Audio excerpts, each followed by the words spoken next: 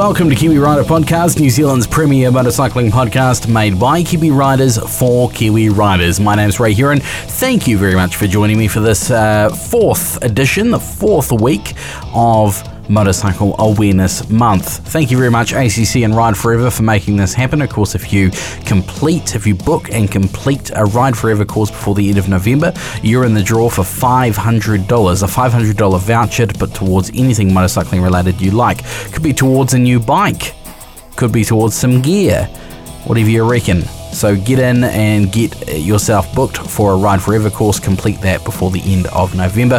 Go to rideforever.co.nz, and thanks very much, Ride Forever, for sponsoring this episode. Hey, big news. Next week, we are off. We are off down the Molesworth for opening weekend, and we are taking two absolutely outstanding bikes, the brand new Harley-Davidson Pan America and the Suzuki V-Strom 1050, the DL 1050. Absolutely stoked, can't wait to do that. But matters to hand, this episode, I'm going to be catching up with Matthew De Gillett. We're going to be comparing notes on the Harley-Davidson Pan America, and let's catch up now with the fourth of our Motorcycle Awareness Month ambassadors, all the way from the US of A, California, in fact. It is Dave Moss. Your motorbike, is it set up? Is it ergonomically set up for you? Is it has it fared well over the off season? And there's no one better to talk to when we start talking about motorcycle setup than ergonomics and suspension tuning wizard Dave Moss, all the way from California. Hello. Good morning to you, Raymond. Thanks for having me on for Motorcycle Awareness Month. Great to catch up once again, and it's always fun talking to you about the setup of our motorcycles. So I guess let's start with the situation that a lot of motorcyclists across the country find themselves in. The bike might have been in storage for the last, 3 to 5 months. What would be the first thing you'd do before you get out there on your bike? Well, oddly enough, and I'm sure people will think twice about this, because they never look for it, is cracks in the tyre from storage. It's not exactly balmy in New Zealand in winter. And if you're at higher elevations and you do experience snow and very cold temperatures, then the rubber on the motorcycle obviously is not going to fare too well. One of the big ones that people find is that when tyres are shipped internationally, they go up in an aircraft, which is cold.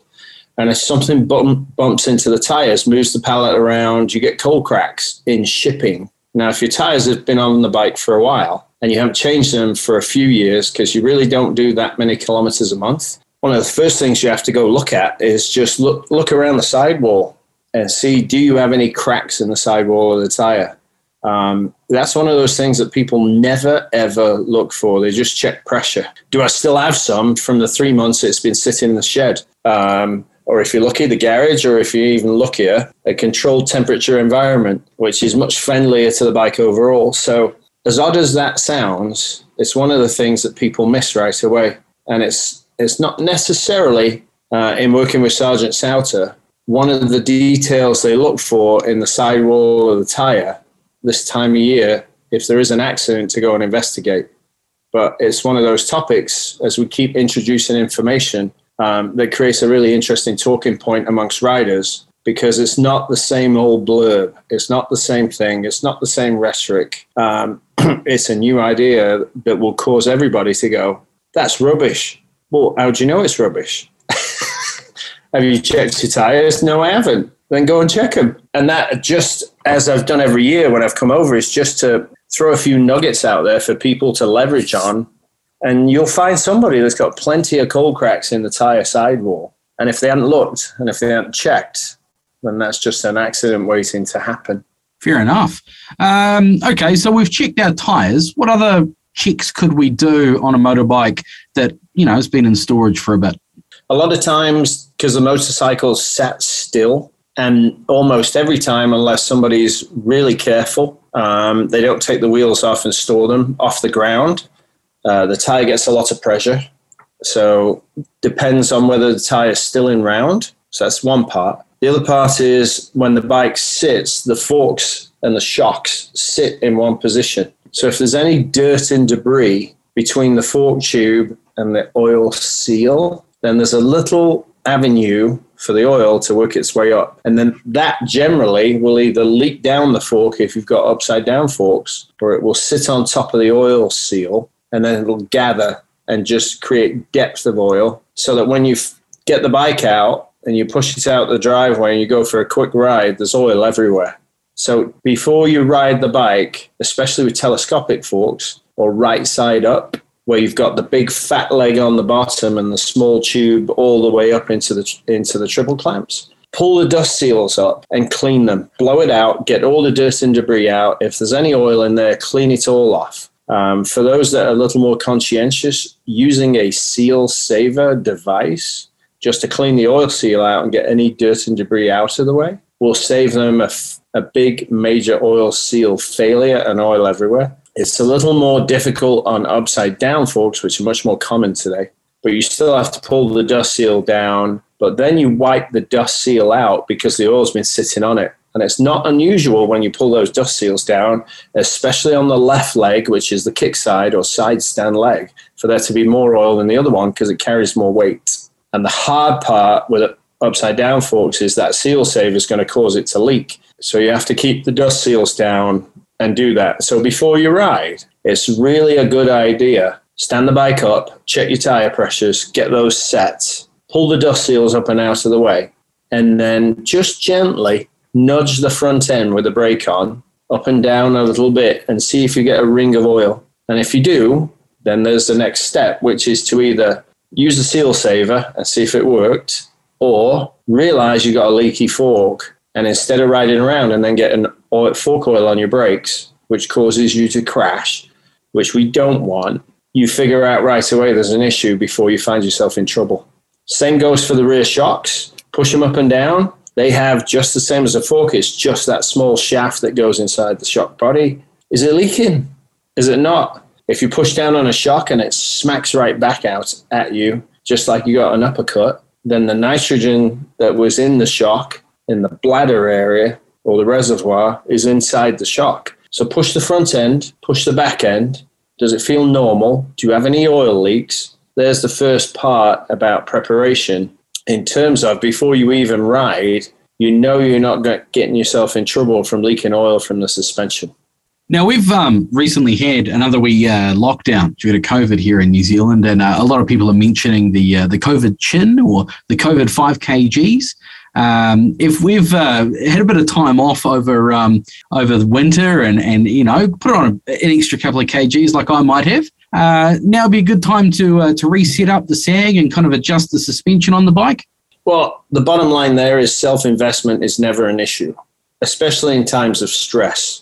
But there is a price to pay for that down the pipe, as you say, and your motorcycle is a primary pipe for that one. If you've put on somewhere in the region of 10 to 15 kilograms, then what you might find, because you're riding in spring when it's cold, is that your fork and shock travel is at maximum.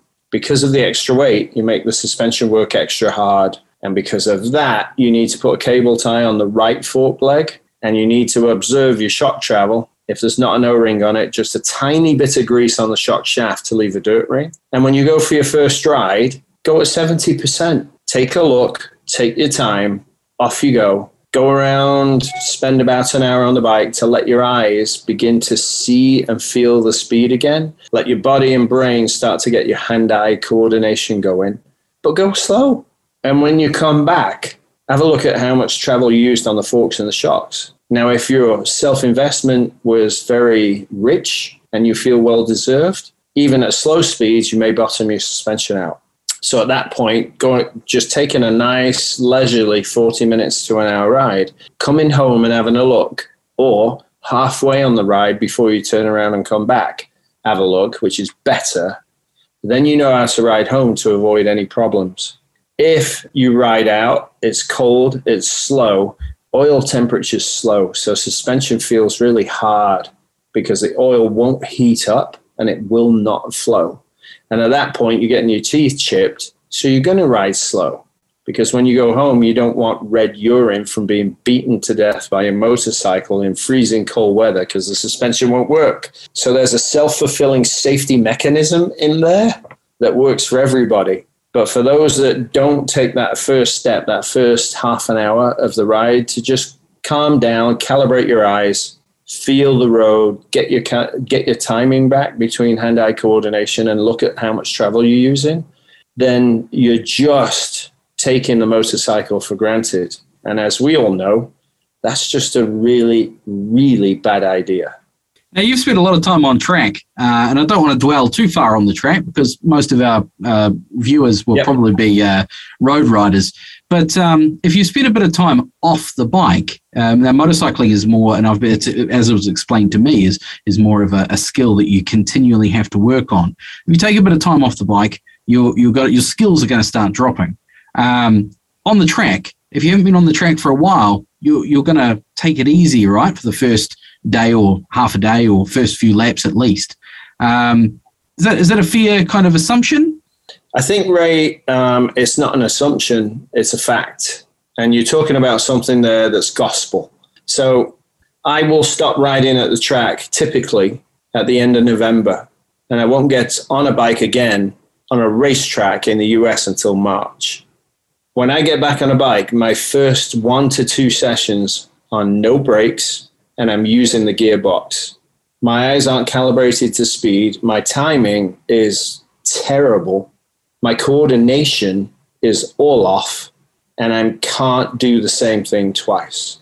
So no matter when I ride for the first time in spring, when I come over for the tours, my first ride literally is to go around Palmerston North and just get my eye in.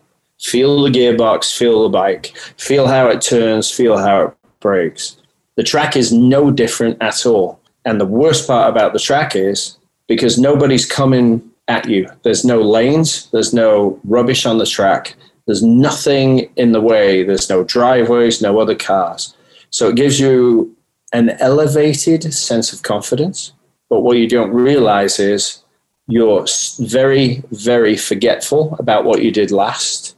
And for those of us that want to go to the track to experience it and not get a speed achievement award from the police for inappropriate behavior, going to the track is actually, at the start of the season, an absolutely brilliant place for you to go to safely and go ahead and just get your coordination back, all your timing. Everybody's going the same way. They're at a similar group pace. And at the start of the year, everybody's rusty. So would you rather clean your skills up on the track and just go do 1 or 2 track days just to wake your brain up and get your coordination back? Or would you rather go on the street and if you make one error, pay a heavy price? So personally, I hope everybody realizes that going to the track is a closed private road. And when you start your season, it is absolutely brilliant to go back out there in a super safe environment. And if something happens, medical's right there. But you've got the best opportunity in the world to say hello to your bike again. Find your spot, find your rhythm, smile, but do it in a way and a pace where your environment is really, really risk averse. And you come away from there much better off. Because when you go on the street for the first time, as we said, that first mistake, not fair to your family, your friends who have to pick up all the pieces, maybe take care of you, maybe heal you up, or worse, have to deal with an incident where you need a lifetime of care. Not appropriate, but people don't think of track days like that. Now, those of us that race, that have been there for a long time, our first track day is all about getting up to speed. It is not about track records. It is not anything to do with going fast, ever. It's all about saying hello to the motorcycle again and introducing yourself to it and the track to bring back what you remember from last year. But you can't bring it back instantly because we're not robotic. Nobody's putting a chip in your head, and you're not an arcade game where you can just go.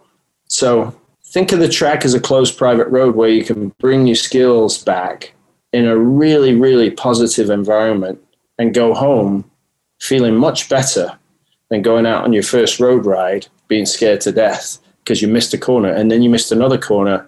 And now what you're going to do? Because you're obviously over your head, but a track won't let you get to that, usually at the start of the year, because the pace is so low. The other thing that I've said before as well, if you're not, keen to get on the track, a good way to kickstart your riding season would be a Ride Forever course. And you can find out more information about those at rideforever.co.nz. Best case scenario, you learn something. Worst case scenario, you spend a day out with like-minded individuals out maybe checking out part of the country that you haven't seen before. I'm a firm believer in that too, because that's if really you're coming back, you've only a couple of years of experience. The track might be daunting for you emotionally or mentally because you categorize it and project it in a certain way. Starting the year with a course, because I've done all of them, is a great way in a controlled environment where speeds are kept to your ability, in which you can literally, with great guidance from incredibly experienced instructors, get the, oi, you're doing this well, but hang on, you're missing this. So let's work on that for a bit. There's no substitute for experience. You can't get wisdom. It's not free, and it's learned by experience. So working with the multitude of incredible instructors that do the safety courses, irrespective of where you are, they have a second set of eyes that you don't have. And they can bring some insight to you. Before you go off on your next big ride, try working on this, this, and this. But for now, we're going to work on that.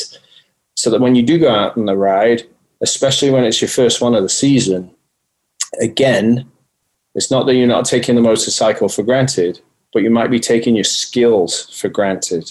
So taking a bronze, gold, or silver course makes perfect sense when you're a newer rider to just get yourself back on the motorcycle with supervision and leverage all that knowledge and wisdom that you don't have yet. Dave Moss, you're a mind of information. You've got so many nuggets of gold coming out of those ears every day. If people want a little bit more information or want some guidance, they want to know how to do a certain thing on their bike that you've talked about, where can they find your videos, your content, and find out more information about what you talk about? So you can go, it's Dave Moss Tuning across the board. If you Google that, please, I'm begging you, please put something after my name like tires, suspension, forks, shocks, because there's over 25 years of work and you just get buried. So if you want something, Google my name and a topic and it'll pop up, and you'll see it on Facebook, Instagram are the two popular sources. If you want more in-depth content, then the website has, I think now we're just over 1,700 pieces of work. And that's video, podcast, and apps. So it's $10 US for the month, which I think is about, with current exchange, 15, 16 Kiwi a month. Or you can go in there, create your own free profile on the website at davemosstuning.com and just have a look around. Get yourself a sense and taste of what's in there in information. If you're a typical Kiwi and you tinker, then you're going to be happy because there's so much information there in simple nuggets, like you said, Ray, and thank you very much for that help you go step by step by step instead of, you need to do this. And here's this PhD level barrage of information that just knocks you sideways. And you go, you know what? I think I'll have some fish and chips instead. That's too hard. I don't know if you saw on social media the other day, Dave, but I gave you a shout out because I cleaned the brakes on the Tenere 700. You mean that toothbrush you've had in your bathroom for ages actually made its way to the bike? Exactly. Brilliant. Absolutely brilliant. And the great thing about getting you started and changing the MT-07 out with the straps in the roof and getting that job done, I mean, it shows you it's not that hard. And with a bit of knowledge and that great Kiwi ability to tinker, it's not hard to actually have a go. And the beauty of being in New Zealand is there's plenty of people there willing to give you a hand on the simple stuff, in using a tape measure, taking a look at the way the tire's shaped, looking at a cable tie in the fork and shock travel in the rear. It's been brilliant. and really an honor to come to the country for the last, I think it's 8 years now, excluding COVID, and go into communities and help them help each other. And all I'm trying to do, as we've talked about before, is save a life every day through education and information. But when I leave, I'm trying to leave versions of me in cities, towns, so everybody helps each other. And it seems to be working in less accidents, less close calls, because when the bike sets up properly in a crisis, you can respond to that crisis versus you can react to it. So if you ponder those two words, they're very, very different in the way you approach a situation, because respond means you have time. React means you ran out of time. And there's lots of reasons for that, the primary being ergonomics. And there's plenty of videos on that. So we don't really need to touch on that, other than saying, would you ever rent a car and never move the seat and the steering wheel for the period of rental? And if the answer to that is, well, that's stupid, well, what have you done to your motorcycle to fit it to you? It's a good one to think about, because we're not the same shape, size, we don't wear the same gloves, we don't have the same shoe size, we don't have the same inseam. Yet a motorcycle is apparently meant to work for everybody on the planet. So good luck with that. But have a look at the ergonomics videos and get yourself comfortable, because in a crisis you can respond. Dave Moss, thank you very much, and thank you for being a Motorcycle Awareness Month ambassador. Happy Motorcycle Awareness Month. DaveMossTuning.com. Thanks very much, Ray. It's always a pleasure, mate. And like the rest of us that come and tour every year, hopefully we can get back in 22. And if not, we'll still gun for 23. And aside from that, really appreciate ACC and NZTA and yourself putting all these events together, even if they're live, to keep getting that information out to motorcycle riders, to make sure that when they ride the bike, they think first, don't do first, because that'll save a ton of lives just by itself. And joining me once again, it is Matthew Day-Gillett. Hello, it's great to have you on the podcast, if only for a short story this week, Matt. Yeah, oh no, always happy to be here, man. I always miss our yarns. Hey, now, we've both ridden that stunning, brand new first adventure bike for Harley-Davidson, the Pan America, and I just wanted to compare notes with you. Oh, cool. Yeah, definitely. Let's start off by saying I think the one that you rode was a better colour. You had a sort of a grey coloured one, didn't you? Mine was black. And yeah, it was black and charcoal, kind of gunmetal grey, and it definitely so when I first started doing stuff for Kiwi Rider, I was told never get like all black riding gear because you just don't see the contrast. And seeing my photos of the Pan America that I rode that had a bit of grey in it compared to the Pan America you rode that was just all black, I'm definitely leaning towards that grey one. But I'd still take the black one. Oh, would you? I'd still take the black one over the orange and cream one. Oh, see, I loved the orange and cream one. I'm pretty sure the owner of Rosensport and Harley-Davidson,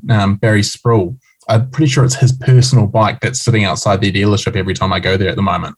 And I think it looks really great in person. And it just sort of, I don't know, I'm a sucker for a white bike as well. So, but yeah, when I was taking photos of the Pan America, I had to sort of find the most contrasty color background. So my main photo on my site has it in basically a grassy field just to make it not be a black blob flying into the distance.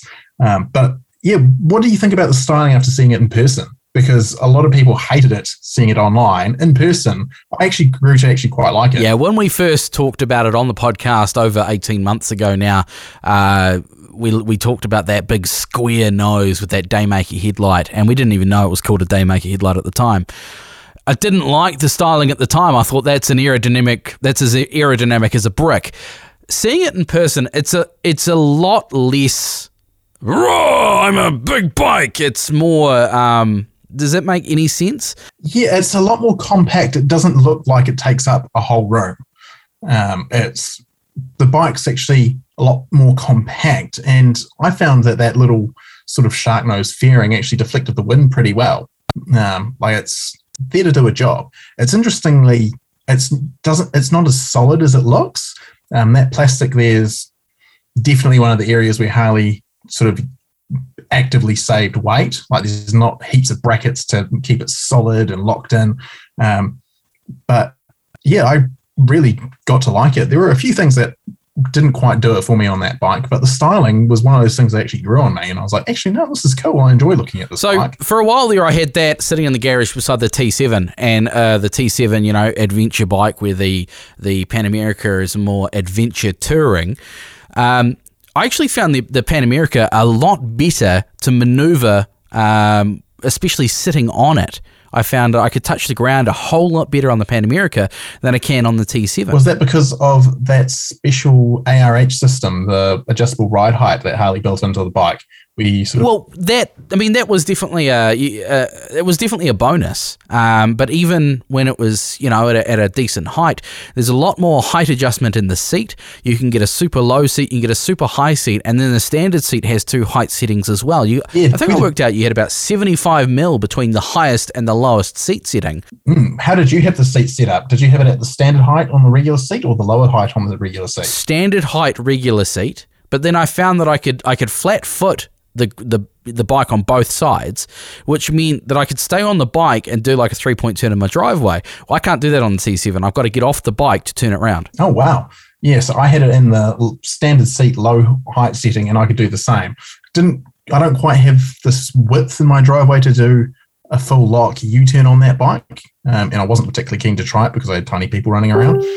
But it's definitely confidence inspiring, isn't it? It's one of the most almost accessible bikes in the class. Totally. That's one phrase that I hate saying when it comes to testing tires, testing bikes, confidence inspiring, because, everybody says it. But that's exactly what that bike was. I took it out to a bit of a quarry, and it was quite loose underfoot.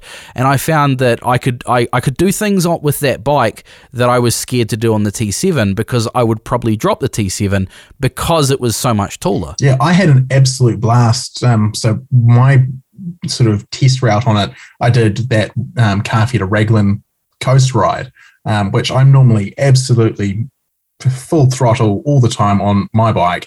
And I fiddled around with the settings, and I ended up leaving, I think I still had traction control on it to an extent, off-road ABS on, and I was in the second, I think it was in just regular off-road mode. And that bike just felt like a slightly heavier, more slightly physically bigger version of my bike. The way it just handled the corners, it slid nicely. It just felt very controllable, which was really surprising for a bike that size. I'd be scared to take that bike with no electronics for a ride because the sport mode was brutal. And actually a bit jittery to ride, around town or on the motorway. Where if you wound it back to mean skids in the gravel with all the traction control turned off. I bet it did. But in road mode, I actually found it had really nice manners. It was really nice to ride around in road mode. Did you have a go in rain mode? Yes, so I actually started out in rain mode because it was pouring with rain when I picked it up. Yeah, fine. Confidence is running. Didn't last very long. But it's what a rain mode's meant to be, sort of thing. It's just that bit more dialed back, really cruisy, sort of just throttle on. I found it was noticeably dialed back. Like I was, I think when I rode it in sport mode and then it started raining, I switched it to rain mode and then found myself kind of wailing on the throttle going, where's that power? Oh, that's right, it's in rain mode. Okay, cool.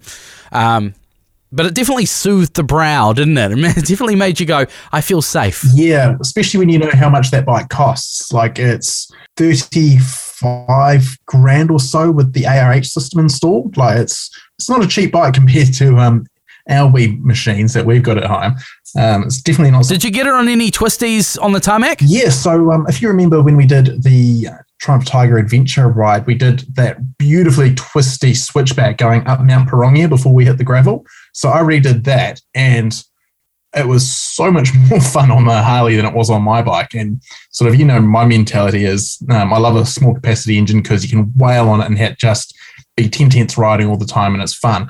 But on the Pan America, it just was so much fun because you had that power, but also there were those rider aids, so the traction control in there to make sure that on those slippery corners, the bike didn't get too out of shape. It was beautifully fun and surprisingly easy to flick from side to side. What about you? Did you go anywhere interesting other than a quarry? I did the Rumatukas on the day I picked it up. Funny story. So when I went to pick up the bike, it was sitting outside the dealer, and I went inside and I said, hey, Ray, Kiwi Rider podcast, here to pick up the T7. It's a T7, the Pan America. And he goes, no worries. Here's the keys. Let me take you outside and show you how it works. So we're standing there with the proximity key, and he's flicking the switch and nothing's happening. He's pushing the button, nothing's happening. He goes, I must be doing this wrong because, we haven't had these bikes for very long. Let me go and check with the boss. He goes inside, he comes back out and he goes, there's something wrong with this bike. It's completely stone dead flat. So they took it around to the workshop, plugged it in and charged it up for an hour. And he goes, the workshop guy comes out and gives me the keys after a while and goes, you're going to have to take this for a ride. You're going to have to go at least to Carterton because, it needs to be charged. I was like, well, looks like I'm going over the Rumatukas today then, doesn't it? So I got it into full balls to the wall power sport mode and just chucked it into those corners, and having that power on tap to just wind open the throttle and let the electronics kind of look after the back end of the bike. It's a lazy way of riding. It spoils you a bit, doesn't it? It spoils you, but man, it's fun. Yeah, that would have been great too, because afternoon you would have had the sun at your back, not riding directly into it. You would have had great fun going over the Rumatukas. Actually, there was no sun. It was an overcast day, which I thought I quite liked the Rumatukas on an overcast day, because that the tarmac is going to be consistent temperature the whole way over. Yeah. And it was about 15 degrees in Wellington, but then it got down to about 7 degrees on the Whited Upper side. Ooh. And it was chilly, but it kind of gave me a chance to check out the heated grips, which were brilliant. It gave me a chance to check out kind of how much temperature and wind that whole kind of fairing gets off you. And I was toasty. I was fine. It was great. Yeah, I was they've definitely got it sorted in terms of adventure touring, don't they? Like, it's got all the amenities you could want. So when I went and picked up the bike, I had my winter gloves on, and they were just they were too much. Like, I did have the heated grips, but I found my winter gloves you didn't need them. You could have I wore my summer gloves for the rest of the time I had that bike. Even if it was cold outside, I just turned the heated grips on. Because I did find with my big, thick winter gloves, there's a lot of buttons on that switchgear, and it's quite hard to access them all with you got your thick gloves on. That's probably... So let's talk about downsides, because we know there's no such thing as a bad bike these days. Even, if you're not a Harley fan, you can get on a cruiser and kind of appreciate it. Well, I can anyway. But bad things on the bike. Yeah, they're designed to be how they let's talk about bad things. And I kind of had to dig deep. There's two things that stand out for me. One of them, too many buttons. There's a lot of electronics on that bike, and they're catering to a market, and that's great. And I don't know how you would do it any better other than having, say, a touchscreen display. But there are a lot of buttons on that bike. Yeah, and you can control everything. And some of the buttons are redundant if you don't have certain accessories. So the buttons on the right-hand side, for instance, I think it was the right-hand side, they control the audio. So if you have the Harley branded Boom Audio, which is a Sena product, it can connect to the bike, and you have a whole lot of extra functionality that you don't have with your regular headset on. So I had my regular Sena on at the time, and I could listen to, I got directions coming off the bike and that, but I didn't have music functionality. I couldn't control my music straight off the bike. You can with that specific headset. So that whole switchgear on the right-hand side is redundant for a lot of people unless they buy into that specific product, which is kind of annoying. But yeah, one other thing I found was I thought the radiator was horrendously vulnerable. What about you? Yep, I can see what you're saying there. It wasn't something that stood out to me, but now you mention it, I agree. Yeah, I've got a picture in front of me now, and it is just absolutely caked with mud. And it's got this cooler unit on the real chin of it. I can't remember what it's actually cooling, but it's like an oil cooler for some part of this engine system, and that's going to be picking everything up off that. When I cleaned the bike off, like I was meant to take it before we went into nationwide lockdown. Now, the day we went into lockdown was the day I was meant to take the Pan America back, so I ended up with it for an extra couple of weeks. So I washed it a few times, and it took a good couple of washes to clean out the fins and get all the crap out of the radiator. But I was worried just mostly riding it on gravel and that and all the stuff that flicks up. I've holed radiators before on press bikes and it's not fun. And it was definitely a thing that if you're going to buy a Pan America, you're going to want to whack a radiator guard on there straight away if you've got any intention of doing lots of gravel riding. It just seems it's that big and it's like a big net there to catch stones, and it won't end well if you hold it. My number 2, and it's kind of the only other bad thing about the bike. My bike had a centre stand. I don't know if they all come with a centre stand or it's just that top spec that we were riding that had the centre stand. I found that great. That was brilliant. But because it had a centre stand, the kickstand that I would have expected, and on most bikes it's mounted underneath the left-hand foot peg, is further forward, like halfway up the engine. And that's a Harley thing. That's a Harley. Okay. I could never find it. And a couple of the times, because it was pre-daylight saving, I ride home in the dark, park the bike, and because it was dark, I couldn't see down there, and I'm looking for the kickstand, and it was just awkward. Yeah, see, I found it awkward for another reason, like because I was riding it in day because I don't commute and everything, so I had plenty of daylight. But I found I would go to put the kickstand down and I'd be very close, or even sometimes I'd hit the gear shifter and I'd knock it into gear. That's another thing. Yeah, exactly. Like if you're on a loose surface and you've got it in neutral and you're trying to find the kickstand, it'd be quite easy for, I would assume, a newer rider to that bike, just snick it into first gear and suddenly the bike lurches forward. Yeah, and then it falls down. Luckily, it does have pretty good crash protection from factory. It does have all those big crash bars and that. But yeah, it's an awkward weirdness that it seems unnecessary to have that side stand where it is. But it's that said though, the things that I've just mentioned, you'd get used to them. They're minor things and you would get used to them. So if that's the bad things that I can find about a bike, that says to me that the bike is good, right? There's not a hell of a lot there. One of the things, okay, let's cover a couple of things that we loved apart from the engine and the power, because basically the engine is the gem of that bike and it is phenomenal.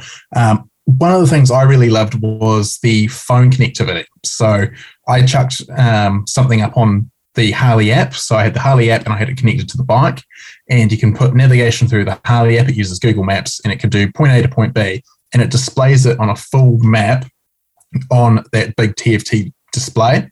So you got your speed and your revs and all the other stuff sort of around the periphery, but you have a great big map. So it's like it almost eliminates the need to run a GPS or a Rever app or something like that. But I found that phenomenally helpful. You need to be able to plot multiple points in the app, which it currently doesn't allow you to do. But once they do that, you don't need a GPS on that bike. Yep, that was brilliant. What else did you have on your list of stuff you loved? For me, it was actually really, really surprisingly comfy. It was very good ergonomics, very comfortable. Yeah, my bike came set up, the handlebars were set too low. They were set almost like a cruiser, so I just rolled them forward a couple of inches and it transformed it. Which was great. But yeah, ergonomically, it was sound. The windscreen, I found I really loved it, but where I wanted it to be in order to get rid of the wind buffeting off my head was sort of halfway between the second and third adjustment. Not quite fully extended, but not quite down. Third adjustment? I didn't find I found 1 and 2. Well, maybe it was just 2 adjustments. Maybe I skipped over the middle one. Maybe it was just 2 adjustments. Like it was basically halfway between 2 of the adjustment settings was where I wanted it to sit. And I would have liked it just to be a fraction higher. Maybe just get a little bit more. I would have got all the wind off me. But yeah. Not a bad thing by any stretch of the imagination. No, and it's easily fixed. Like there's accessory screens and all sorts. Like it's a Harley. It's got an accessory catalog a mile long. But yeah, those were the main things that really, really sold it for me. Was just the electronics were great and it was comfy. Like I was having fantasies of doing our Molesworth trip again on it, which would have been interesting doing the rainbow, but yeah, like it's funny you say that. I don't know how to tell you this. I'm cheating on you. Huh? Me and Todd are going to do the Molesworth on Labor weekend, and we're taking the Pan America. You dick. Oh, you're going to live out my fantasy for me then. Take plenty of pics, lots of video. Yeah, I'd love to come down there and do that with you, but I can't afford the ferry crossing. Yeah. It gets worse though. Not only are we taking the Pan America, we're taking the V-Strom 1050 as well. Oh, so that'll be an interesting comparison, because those bikes are really similar in a lot of ways, apart from price. Yeah. Well, yeah, exactly. So my initial thought was that they're not similar at all, because 1050 versus 1250. But when you think about it, and it was probably you that pointed this out to me a while back. They got the same, wheel sizes. They're both top of the Monty of what their manufacturer makes in that class. Yep. And both are V-twins. Yeah. Both have 19, 17-inch wheels. They're both adventure tourers. They're not hardcore adventure bikes. That'll be a really interesting experience. Question is, what are you going to be riding the most of the way? Are you going to switch bikes up with Toddy, or we're going to switch? We're going to both ride both, and so that way we can compare notes. But that's going to be a great ride. So we're doing that Labor weekend. That episode on the podcast will hopefully, if I get everything organised, go live as the first episode of November. Oh, I'm going to have to hang out for that, man. I'm incredibly jealous, but I'm also really excited for you, because that's going to be awesome. Final word on the Pan America. Should our listeners go for a ride on it? My thing is yes. Especially if you've never ridden a Harley before, this is, as I said in my review, not your granddad's Harley. Go out and ride it. Oh, for sure. It is completely just, forget everything you know about Harley. Just go and ride it, ignore the badge, and enjoy it for being an awesome awesome adventure tourer, because it is.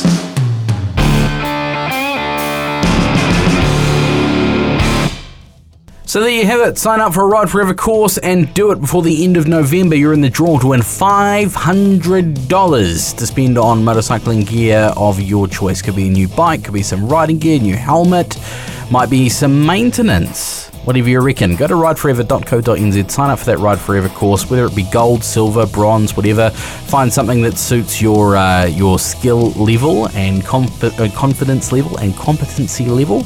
And go on that website also, you'll find all the information you need to know on finding a facilitator near you, a motorcycle trainer that's that's all geared up to do Ride Forever and deliver the Ride Forever courses. So rideforever.co.nz. Thanks very much, Ride Forever. Go to kiwirider.co.nz and check out the latest Kiwi Rider magazine made right here in New Zealand and absolutely free for you to read online. Check out motonz.com as well. That's my website, and everything that I do motorcycling goes up on there, and Matt's website on throttle.co.nz. Next week, Todd and I are off on the Suzuki DL1050, the V-Strom 1050, the new one, and of course the Harley-Davidson Pan America to go check out some stellar roads in the Upper South Island, so don't miss that. Otherwise, this is Kiwi Rider Podcast. My name is Ray Heron. If you want to get in touch, podcast@kiwirider.co.nz is the email address. We're on social media. We're on Facebook and Instagram as well. Not to mention TikTok, a few videos going up there. So we'd love to hear from you. Keep in touch. Give us some feedback, good, bad, or indifferent. Hit that like button, hit that subscribe button, share this podcast with a riding buddy of yours. Keep your rubber side down, throttle on, and we'll catch you in 7 days' time.